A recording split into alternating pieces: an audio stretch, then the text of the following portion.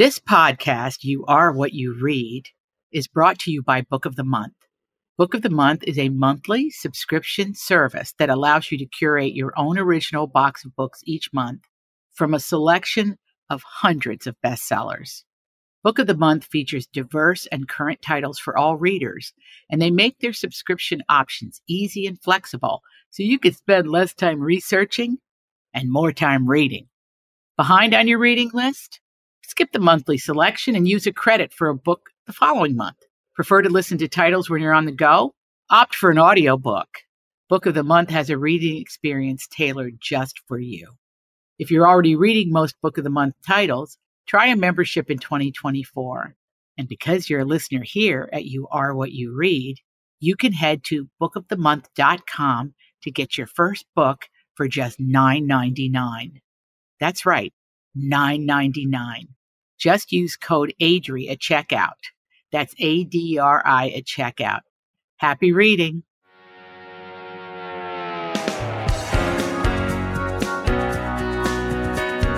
I'm absolutely thrilled to welcome you to this week's episode of You Are What You Read, because we're joined by the #1 most influential rabbi in the United States, Rabbi Sharon Brous. Her book is being tucked in more backpacks, purses, and briefcases, and sometimes people are just grabbing it off the shelf and running in a corner and reading it. The Amen Effect, Ancient Wisdom to Mend Our Broken Hearts and World. I cannot recommend it highly enough. I want to tell you a little bit about Sharon. She's the founding and senior rabbi of ICAR, a trailblazing Jewish community based in Los Angeles. For 20 years, ICAR has grown into a diverse, dynamic, multi-generational community of faith. And if you'd like to see her give a TED Talk, it's magnificent. It's called Reclaiming Religion, and it has been viewed over 1.5 million times. Her most recent book, The Amen Effect, Sharon makes the case that in an era of loneliness and disconnection, I mean, think about it, folks, the phones. I mean, we're all on our own little islands, right? Her treatise is that our deepest spiritual work is finding our way to one another. We can reawaken our humanity by building relationships of care, curiosity, and love. And all of these are the building blocks of faith. We're going to begin our conversation with the books that Sharon first read as a child and what she remembers from her childhood. So I want to take you back to when you were a little girl. And I want to know what was read to you and what book you first remember as really having an effect on you. Well, I grew up in a town where they were actually experimenting with a new methodology of reading, which was phonetic reading, where they wrote entire libraries in this phonetic format. Did you do that too? Hooked on phonics. Yeah.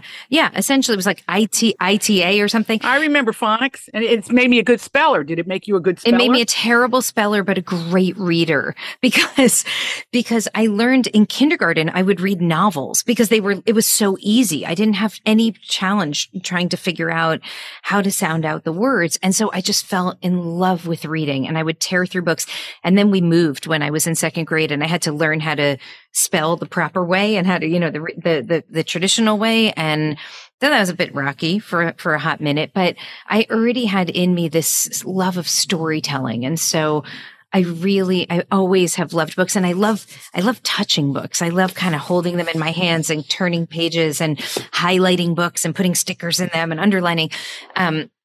But since my earliest days, books were like my best friends. I mean, well, when you would go for a book, or what's a book you reread a lot? What book stayed with you? What story? Was it Heidi? Heidi's a good novel. Did you read that? I read, the Judy Blume books I remember they were big Judy in my Blume, childhood. fantastic. Judy Blume, right. Great Judy Blume. So there were books like that I remember just reading over and over and over, and we would pass them. All the friends would, sort of share these books with one another. And then at some point I started reading novels that just lived so deeply in my soul. And Are we talking Jane Eyre, Wuthering Heights? I'm talking about, I remember reading Stones from the River Do you read that book? And I just like, it gave me this totally different perspective on life. And I thought, God, it's a window into a world that I do not know. And years later, I heard Angie Thomas speak about the power of a book to transport a person into a different kind of reality. And I remember that she said that a good book can be either a mirror, a window, or a door. Wow. And it can either help you see yourself differently than you ever did before. It can give you a window into a world you didn't understand before, or it can actually open a door and help be an entree for you into a different kind of reality. And she said she tried to make her book all three of those things. And I was cognizant of that as I was writing this book. And, you know, usually we think that way about novels, but I think good nonfiction can do that for us also. And a good sermon, by the way, which, you know, this book is sort of rooted in the sermon format. A good sermon can do that too. It should help us reflect on ourselves more deeply.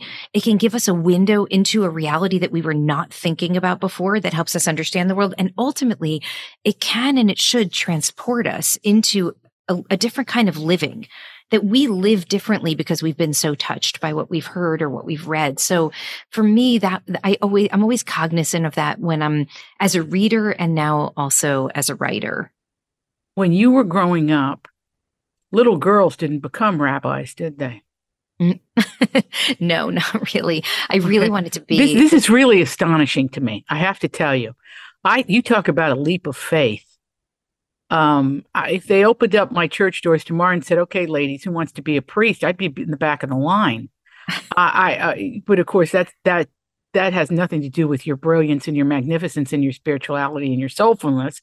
It's just that it's a leap of faith because you not only have to assume the job in terms of what you know has to be done, what's typically done in a community, but you also have to invent it from a different lens.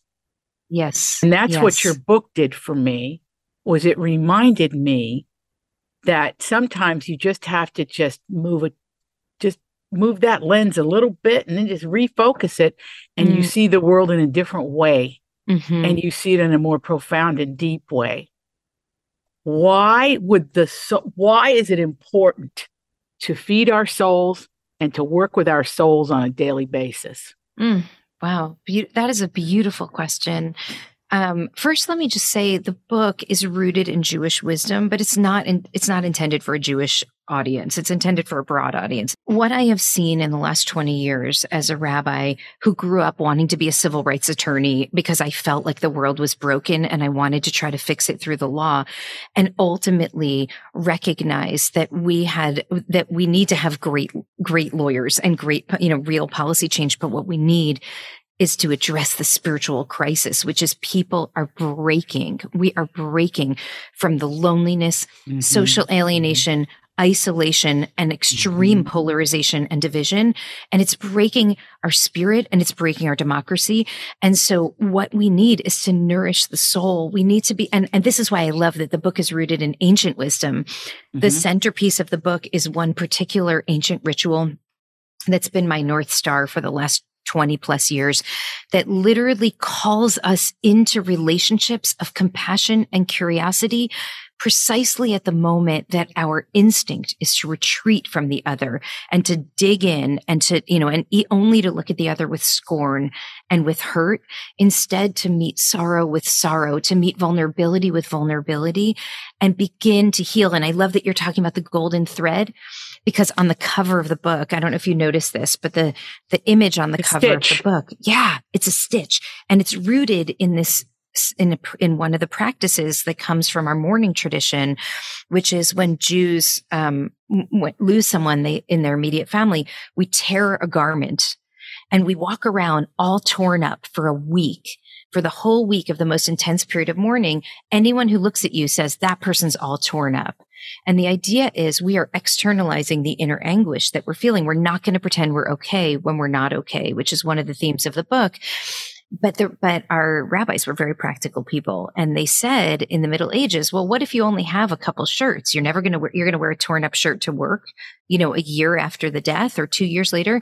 So they said, no, you can start to stitch it up, but with a thread of a different color and a rough thread. So anyone who gets sort of close to you says that's a person who was all torn up, but is on the path to healing. Wow, that's amazing, profound. And then at some point, that thread makes the garment even stronger than it was before, because you've been through something traumatizing and difficult and painful, and now you're even better than you in some cases you could be even stronger than you were. So I think what we need in this time that's so fraught and so full of sorrow and anguish and fear and division is to begin to figure out how we can pull together the frayed edges and thread this needle so that we can begin to create something that's new and different and stronger even than what it was before.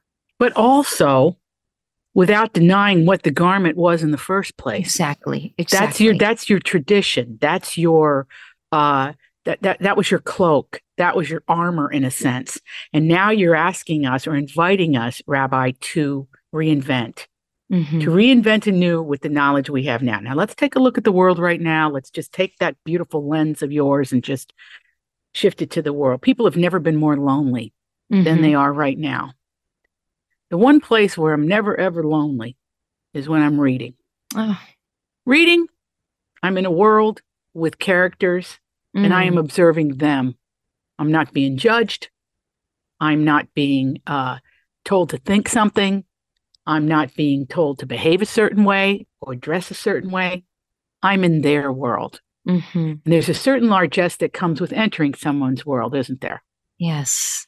Yes. When you enter someone's world, you're asking, or the world is asking you to join them as opposed to get out, you don't fit in here. So a book never disappoints in that manner. You're part of it. There's connectivity. Look at the tools we have for connecting today. How many tools? That phone. I hate that phone. I hate that phone. Rabbi Sharon, I hate it, but I need it. I need it now because everything from your insurance to your doctor to tracking your children is on that phone, our children. So we use the phone. But we were never invited to use the phone. We were forced. Your book, The Amen Effect, was an invitation to get under the surface of all the nonsense. It's an invitation to say, okay, the world has a lot of glittering, shining things going on, but what's happening in the most important place in you, your soul? What are you about? Who are you and why are you here?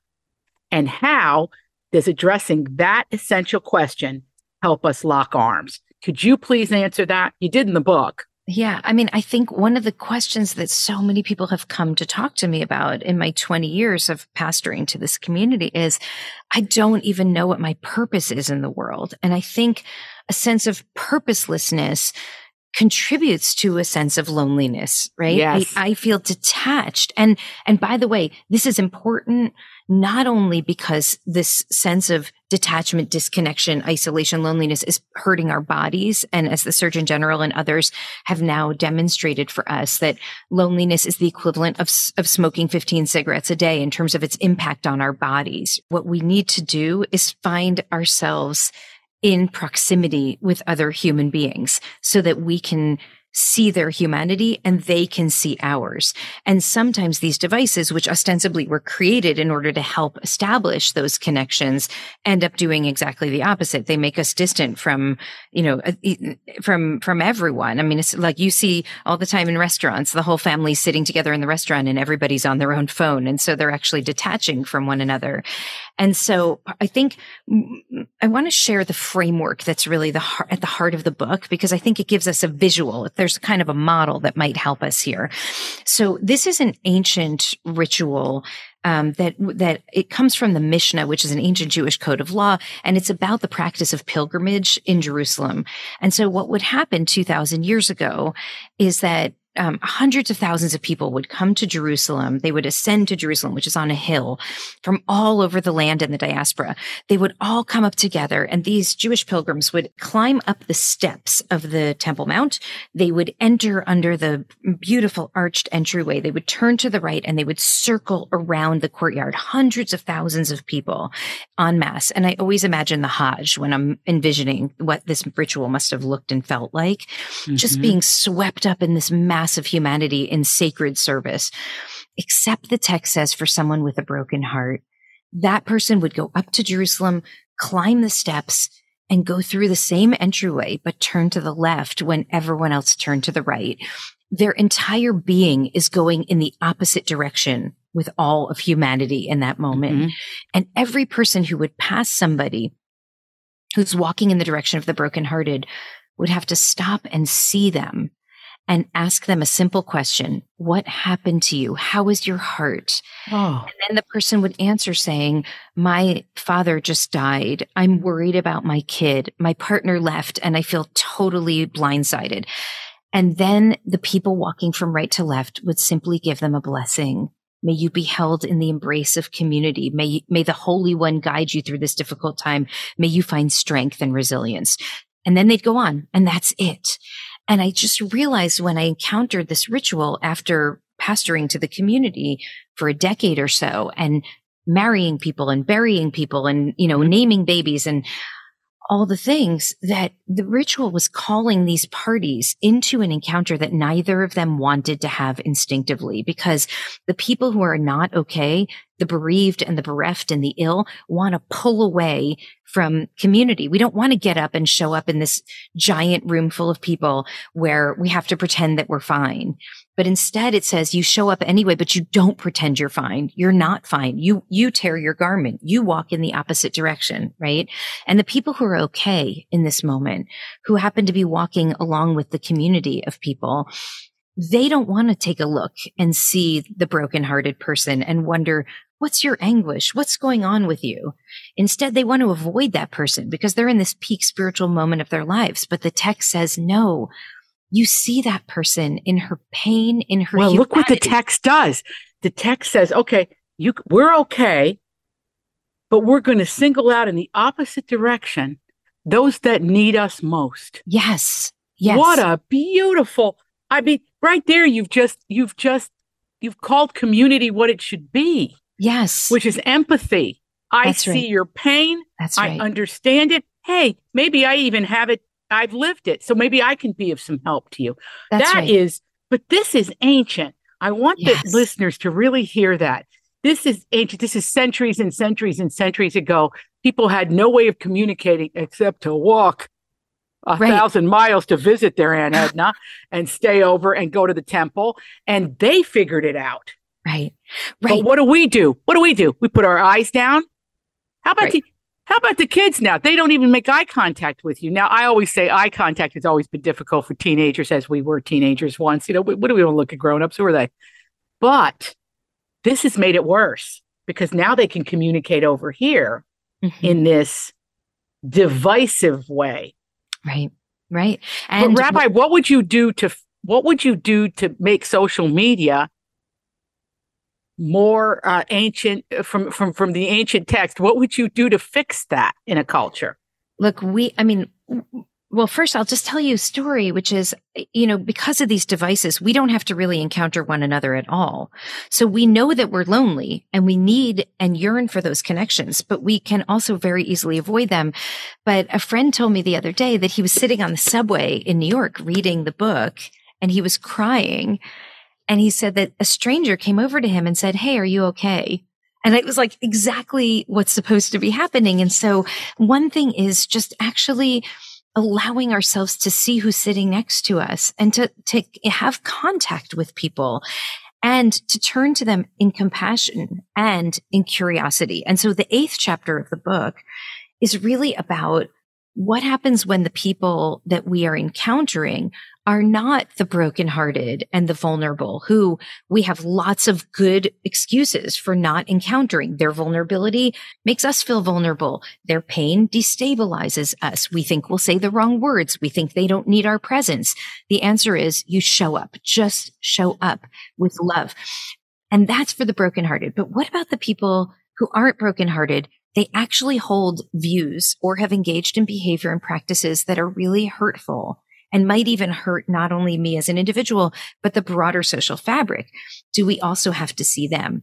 And so the 8th chapter of the book kind of looks at the broader scope of things, which is there are certainly some people whose very presence is so violent or toxic or dangerous that even having them in that courtyard, that, the metaphorical courtyard, makes it unsafe for others. But there are a lot of people whose views just differ from ours, and it hurts us to hear them. And so we avoid them. But actually what we have to learn to do is look to them with curiosity and say that we can also meet their sorrow in our own sorrow, that often those people are nursing their own broken hearts. And while we may disagree on the outer margins of our views, there's probably a lot of overlap on the pain that they're experiencing that we also experience, and on the yearning that they have that we might also share. Because I really believe that at the end of the day, most human beings just want to put their kids to bed safely at night. They just want to not live in fear. They just want to have their dignity honored. They want to build relationships where they can love deeply and be loved deeply. They want to be seen in this world. And that is something that we actually can offer one another. You call it something that's so beautiful. You invented this word. It's called bear withness. I did not invent this word, but I love this idea. I love the idea to talk about that, because I thought that's when I cried in the book. Oh, everybody has a point where they weep, but I weep there because what you said to us in this book, or what you impart to us so beautifully, is the powers within you. Yeah. The powers within you to reach out. You are not a stone. Yes. You're not a rock. You're not a wall. Yes. You're a malleable sponge of a person with feelings and the ability to touch, reach, and make the empathy textural and real. Yes. So let's talk about withness. So yes, please. In the beginning of the book, I share that the very first thing that the first time in the Hebrew Bible that anything is considered not good is on the 6th day of creation. So each day of creation, God stops creating and says, that's good, that's good, that's good, that's very good.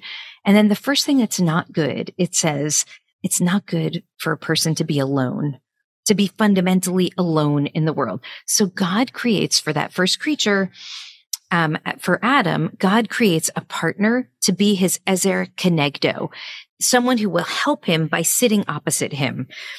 And to challenge him, to support him, to be by his side.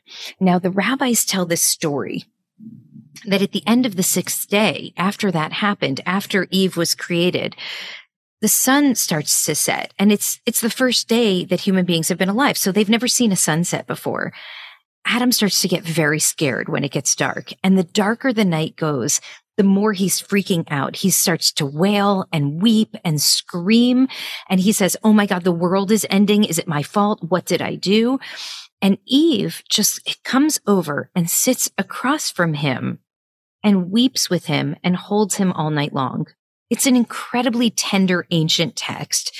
And I think it raises for us this core question of who will weep with you in the dark of night? Because we all have the dark night of the soul, right? Who will be by our side and weep with us through the dark? We think in our culture and in our society that our job is to fix one another, but that's not our job. I mean, if you're a doctor, that might be your job. If you can fix the pain. If you're a mechanic. If you're a mechanic, fix the or car. You're in construction. That's right. But we as people supporting friends and supporting family members, we can't make the pain go away, but we can sit with one another in the pain. And I learned this first from a friend whose son died very tragically in a freak accident. And his son was this incredibly brilliant, gorgeous young human being who had really just been launched into the world. He was a sophomore in college. And it was a horrific tragedy. And that kind of loss really destabilizes people. Mm-hmm. And so, and in an act that seems like an act of love, but might be a little bit narcissistic, lots of friends came forward trying to help the bereaved parents feel okay again. And I say narcissistic because what's really happening is the supporting friends feel uncomfortable around that kind of loss. So they want to know that the parent can be okay again. And the father said to me, I don't want people to fix me. I just want them to be with me. I don't want to stop crying. I want somebody to sit with me while I weep. And I realized he was expressing this yearning that the rabbis offer us 1700 years ago. They have this insight into the human psychology, into the human condition, understanding that what we need is not to be okay. We need someone to meet us in the not okay. We need someone to meet us in the grief and to bear witness, to just be by our side as long as that darkness lasts. And there are a number of stories, modern day and ancient, that I include in that chapter to kind of elaborate on what that looks like. Yes, I love those stories. And I love the fact that you do this too, Rabbi. You take off the onus of this idea that a romantic partner is the person that abides with you, saves you, and weeps with you. Because let's face it, 50%, well, let's just talk about America. Half the relationships don't work out. Right. The average age of the American widow is 57. Well, we live a lot longer than 57, right? So you're talking about an agony that's going on here, where people feel excluded just by the nature of the way life plays out. There's nobody to weep with them, Right. If you have somebody single in your family, you have a deep empathy for that, because they're looking at you thinking you got it made, and you're looking at them thinking, I got to help them. I've got to be present for them.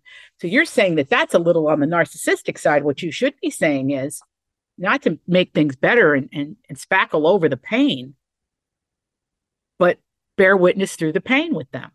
That's right. And what's really interesting is how much it does not necessarily align with marriage or romantic partnership. Oh, speak to that, please. Well, there are people who are in marriages for 20, 30, 40 years, and they're the loneliest people alive. Being in a bad marriage can be far lonelier than being unmarried, right? Mm-hmm. It's really about investing in relationships of mutual care and concern, someone who worries for you and who you worry for, someone who celebrates the joyous moments with you and with whom your heart soars when something good happens to them, and relationships of shared vision, relationships of shared purpose, where together you share a vision of what this new after school project could look like that you're working on to help the children of your community, or you share a vision of what America could look like if we're able to harness the right kind of forces to build a just society. So this is from Rambam, Maimonides, the great medieval scholar, but he says that there are all different kinds of relationships, and utilitarian relationships, which we all have. The utilitarian relationships are the weakest because they fade as soon as the utility is gone. So hunger or lust for a person is it's a utilitarian need. As soon as that need is filled, my relationship is no longer necessary. But relationships of mutual care and concern and relationships of shared purpose can be life sustaining. That's not where all marriages sit. So I think it's not about marriage or romantic partnership. It's about the kinds of relationships that we root in. Can you root in relationships of deep care and of shared purpose? Because at the intersection of those two is where the real spiritual and emotional sustenance comes from.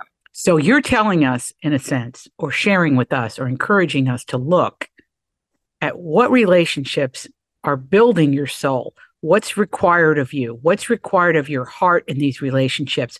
Are you putting your heart on the line in a certain sense? And are you really digging deep as you possibly can for this person that needs you and you need them? And letting them see you too, right? I speak in one of the chapters about the healers, about the people who either by nature or by profession are always on the side of keeping eyes out for those who are hurting and taking care of them. What happens when they themselves are in need? Are they able to be met? Yeah. And one of the ideas here that I'm so moved by comes from a Catholic theologian, Henry Nouwen, who writes about the fellowship of suffering, about the shared vulnerability and our acknowledgement that I can see your pain. It's different from the pain I've experienced, but my pain helps open my heart to the experience of suffering and will make me a better friend and better support of you while you're experiencing your suffering. So suffering is how we empathize with one another. And when we empathize with one another, we love. Is that the root of this? I think that's exactly right.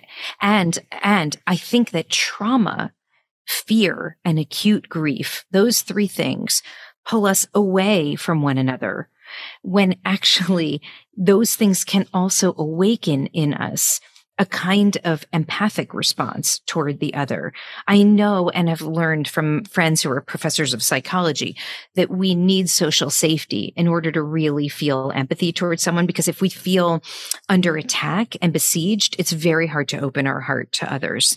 And the experience of that vulnerability can awaken us to a sensitivity toward other people who feel similarly vulnerable. And that's a very powerful way to find our way to each other. So I share in the story one particular story. I share in the book a story of one incredible teacher of mine who is a bereaved mother whose daughter died. If you remember from the book, her daughter looked like me.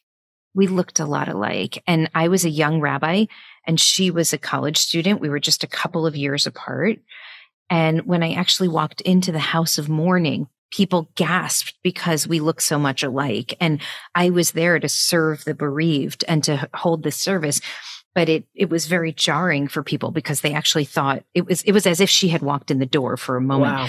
But in that moment, something incredible happened. And I was just a brand new rabbi. This was actually my first house of mourning that I went to as a clergy member. I remember that the mother, who was just completely inconsolably devastated, was sitting, and all of her friends and loved ones were around her and nobody could reach her.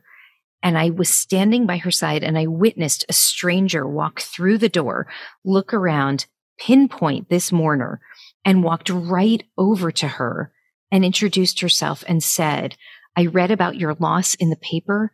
I lost my child a few years ago. This is a hellscape ahead of you, but you're going to survive this. And I know that you will survive. And one day, from the other side of this loss, you will give great comfort to bereaved parents." And the two women then just held and cried. They held one another and cried. I witnessed it. That is a fellowship of suffering. That is when we're able to, our own pain, our own sense of loss ends up awakening us to the condition of human suffering and allows us to be of service to one another in a way that not only helped that bereaved mother who was in the acute suffering, but also helped this mother who had suffered a loss years ago now take on a different sense of purpose in the world. And I've seen that again and again and again. The breast cancer survivors who immediately embrace somebody with a new diagnosis and say, "Come to us, honey, we've got you. We're going to share our resources. We're going to support you. We're going to build circles around you of love and care." That this is an act of service and an act of love. That when we meet vulnerability with vulnerability, when we meet sorrow with sorrow, we're actually able to build containers of love that can hold us through the most difficult moments of our lives.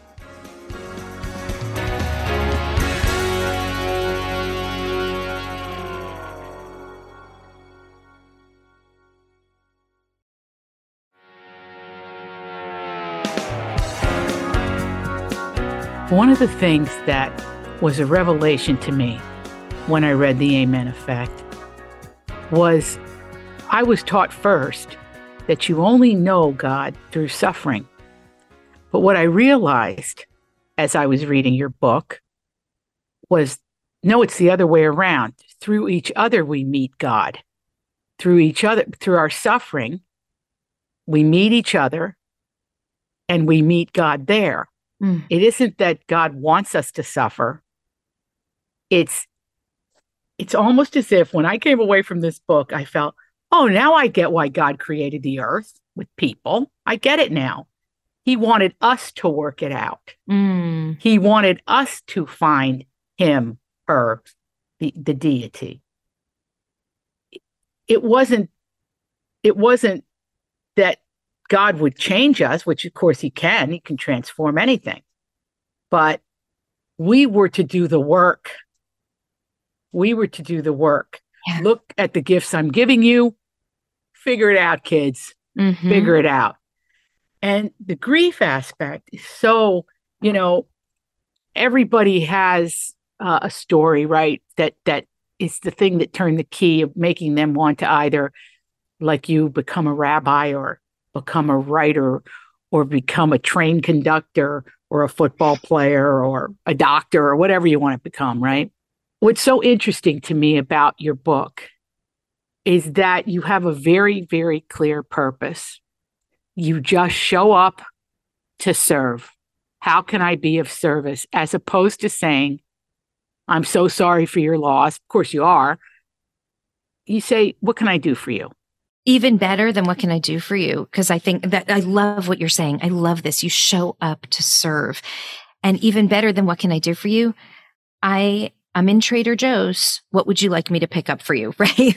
Because I found often with people who are in moments of crisis, when the loving community says, let me know if you need anything, then it puts the burden on the person who's already burdened. So instead, like, I just left some fresh fruit outside for you. I left you a bowl of soup outside. So I think that, this is about how can we show up for one another in service, and how does that rehumanize the other and rehumanize us, right? And now let's add just even one more dimension to this. How can we show up not only in grief and in suffering, but also in joy? And this is where, this comes from my grandma. I learned this from my grandma Millie, who was such a kick, and you would have absolutely loved her. I could see the two of you just having the best time. So Grandma Millie always said, you just show up for the simcha in Hebrew. You show up for the celebration. You just show up. If you're like, I don't know, do I have to go to the wedding? It's expensive. It's far away. Do I have to go to the bat mitzvah? She's like, you show up for the bat mitzvah, because if God forbid it was a funeral, you would make your way there for the tragedy. So you better show up for the joy also. And wonderful. I realized at some point that, not everyone would necessarily show up for the funeral either. We have to do both. We actually have to know how to show up for each other in these moments. And I suspect that every one of us has moments where we've celebrated, you got an article published, you fell in love, something, you graduated, something of significance happens, you got a promotion, and the experience of sharing that joy with another person can even have a greater impact on your well-being than even the joy in the first place. Meaning, when we share our joy, the impact is reverberative, and we know in those moments of both joy and pain who showed up and who did not show up. And so the message is, just make sure you're there next time. Just err on the side of presence. Just get there. Just get to the birthday dinner, get to the funeral, get to the house of mourning, because and get to the moments in between. Those big moments will train our hearts so that we know how to show up in the small moments too, because ultimately life is precious and precarious, and we never know how long any of us has here. So let's just show up. But Grandma Millie Bubba Millie, she's making a great point here. Yeah. Which is, it is the collective, consistent, and I'm going to use that word consistent, act of showing up for everything you can. Yes. Everything that builds your soul. Just say yes, as it says right behind your head. Well, that's the history that your soul knows. Yeah. Because those are mitzvahs, right? Those are acts of kindness and beauty, and they will sustain you. And it helps you to know what to say to people too. I love that about the book. People struggle. What am I going to say? What do you mean? What are you going to say? Just going to hold her hands, take her in your arms and go, I get it. I understand. I'm with you. And I love you. I'm right here. I'm not running away from your pain. I'm not running away. And I think that's exactly right. Well, people act like pain is contagious. Yes. Loss is Yes. contagious. Like, oh my gosh, you died. Your mother died. I don't want to be near you, or whatever Right. it would be. Right. Right. Right. Right. Divorce is contagious.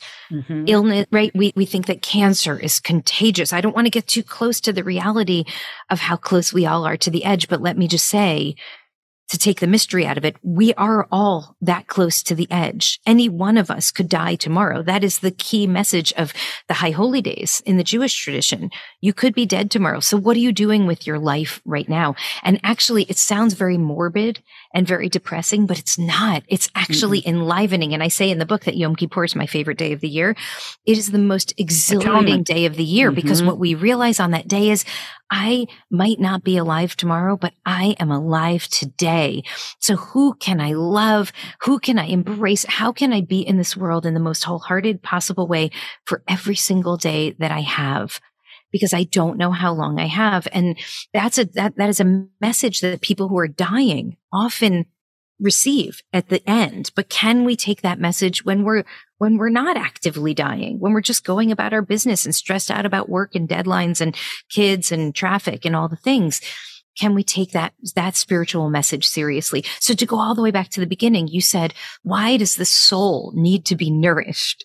Right? And this is why, because we forget that we're human beings with human hearts that need to be nourished, that need to be reminded of our humanity, and that need to be enlivened through acts of love. And I absolutely believe that for many of us, that is how we feel the presence of the divine in this world. And for people who are atheist and don't believe that God exists, the acts of love still enliven us and help us find our way to each other in the most meaningful possible way. Okay, but now we have to let the listeners know that you are a rabbi in Los Angeles, right? Yes. In the heart of show business, which I think I love dearly, and I have many, many friends in Los Angeles, and I love Los Angeles. How do you bring these tenets of faith, of ancient wisdom, to a business that is so, in my opinion, it's brutal. It's a brutal, you're too short, you're too tall, that sentence wasn't written well enough, I'm giving the job to this one, how do you shore up that community, which truly, to me, it's the center of all storytelling in the world, right? Because we make movies and we make television shows. How do you live in that environment where it's not about the soul, it's about the box office numbers, it's about popularity, it's about youth, it's about, and I'm saying this in general terms, okay? The folks that are followed on Instagram, Can you speak to that? Because it seems like there's a veneer, almost like a stage flat, and Rabbi Brous is behind it going, over here, got a little, let's dig a little deep here. Can you speak to that? Yeah, because I think that in some ways, the more entrenched people are in an industry that is very material and very superficial, the more their souls yearn for something that is real and relational and ancient and not timely. Like you're the hot one this minute, and then you're going to be, who's coming up right behind you. You're only as good as your last, your last gig. That kind of temporal success and materiality does not sustain the soul. And the people who are in those spaces still need sustenance for their souls too. And so I've really found this incredible hunger for something that is far older and wiser than any of us, for something that's been around for a really long time, that's not easy and instantly gratifying, but is actually demands something of us that is a bit harder because it's asking of us. We have to do something. It's not like, it doesn't come to you without you actually striving for it. Well, also you have to make a commitment to it. I mean, when you're a rabbi, you're a teacher. So you have to make a commitment to the eternal and breaking that down for people and helping us understand how we are connected. And at the same time, trying to give us skills. Yes. To dig deeper. Now, see, that's what I got from the book too, is that this is within your grasps, ladies and gentlemen and children. Can you speak to that? Yeah, I can. I mean, one of the reasons that I put this is why I put the practices at the end of the book, because Love that. What I didn't want is for people to read the book and say, that's a beautiful sermon, right? Like, thank you. Yeah, I laughed. I cried. It was nice. That nice abstract idea. I wanted people to say, how can I translate these ideas into my life right now? And for every chapter, I have a spiritual practice that I have taken on, that I believe that we can take on, that can actually help us live more deeply, more meaningfully, and more soulfully. And so they're translation mechanisms for us. And so I'll just give you one.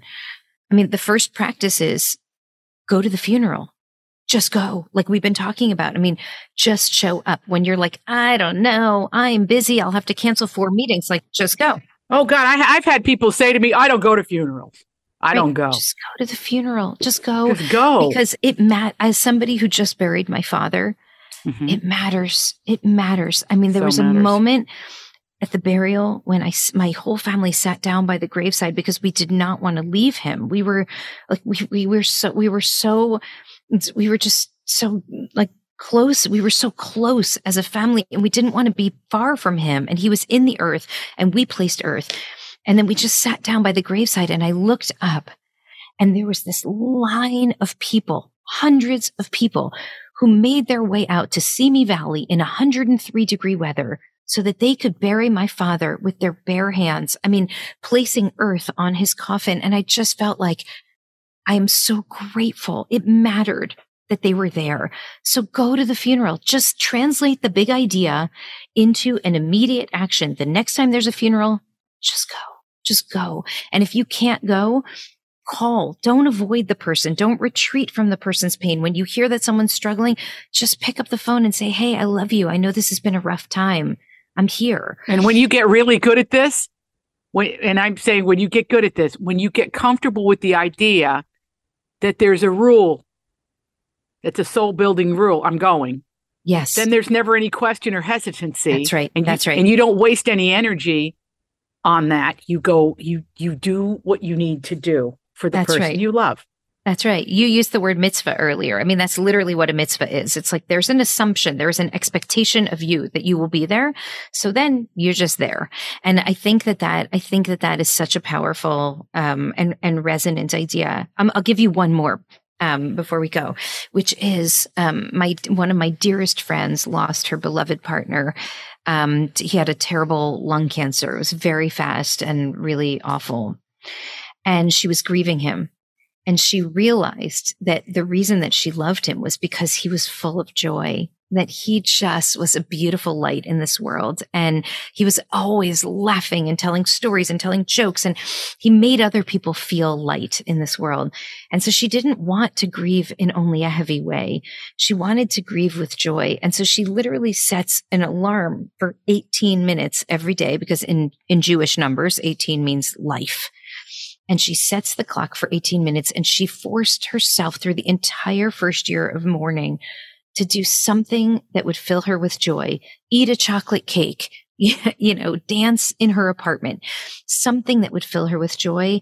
And that's a practice that I started taking on in solidarity with her. Like I'm not grieving her partner in the same way, but can I also bring 18 minutes of joy into my life a day?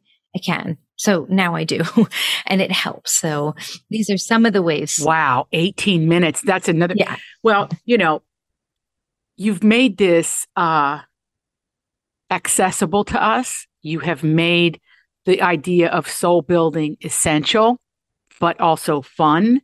And also the feeling that you're going to get from building your soul.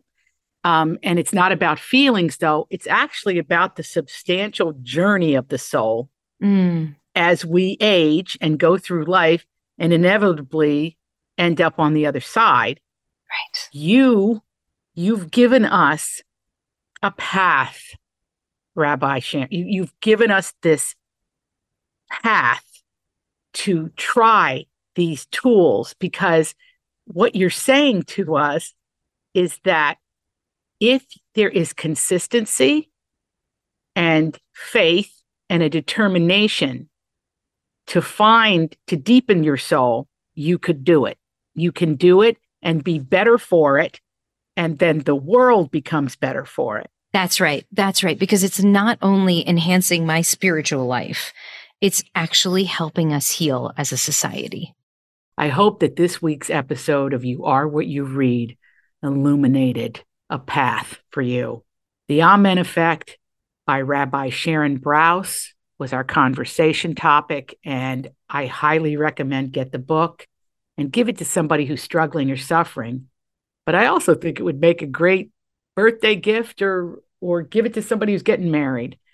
Because as Rabbi explained in the podcast, those moments of joy and the celebrations are just as important as being one with people when they're suffering. No matter what your spiritual background is, whether you're a believer, whether you're like my friends from back home and you're Christian, whether you're Roman Catholic, Muslim, it doesn't matter. Everybody's welcome to this particular table and these particular ancient traditions. I encourage you to read The Amen Effect. And you know what? Think about human connectedness with everybody around you and those different from us. And isn't it true we can always find one another in new places and new worlds when we read? We're going to be back next week with more conversations, interesting, enlightening conversations. So be sure to follow this podcast, leave your reviews, and continue writing to us. We love to hear your thoughts. In fact, we found Rabbi Sharon because you wrote to us, and we're forever changed by that. You can follow us on socials at You Are What You Read podcast for more updates and giveaways. Thank you for listening, and always, always thank you for reading.